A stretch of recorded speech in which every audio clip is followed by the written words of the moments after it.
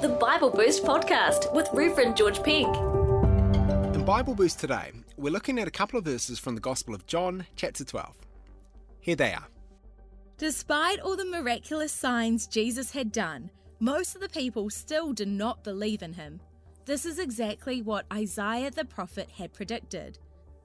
Lord, who has believed our message? To whom has the Lord revealed his powerful arm?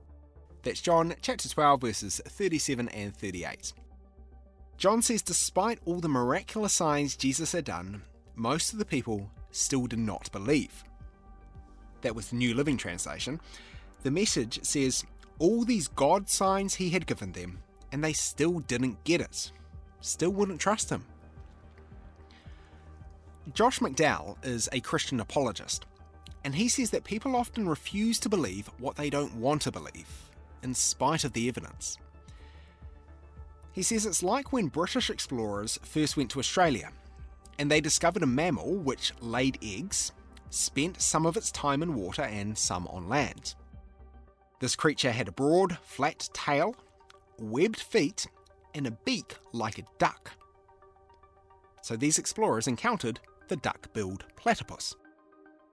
Now, when they got back to the UK, they told people about this animal they had discovered. But the people they told did not believe them. They thought it was made up. They thought this was a hoax.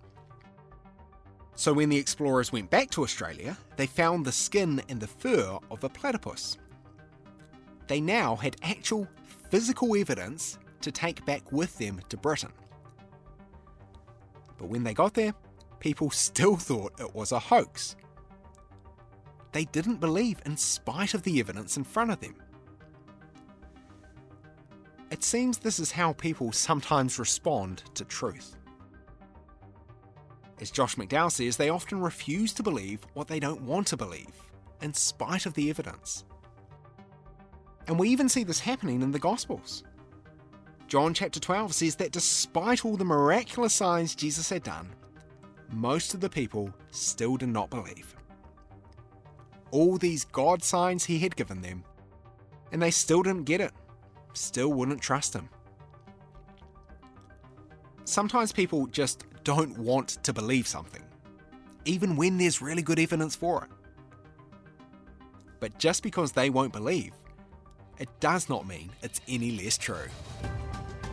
You've been listening to the Bible Boost podcast with Reverend George Pink. To help other people find this podcast, give it a rating or review in your favourite podcast app.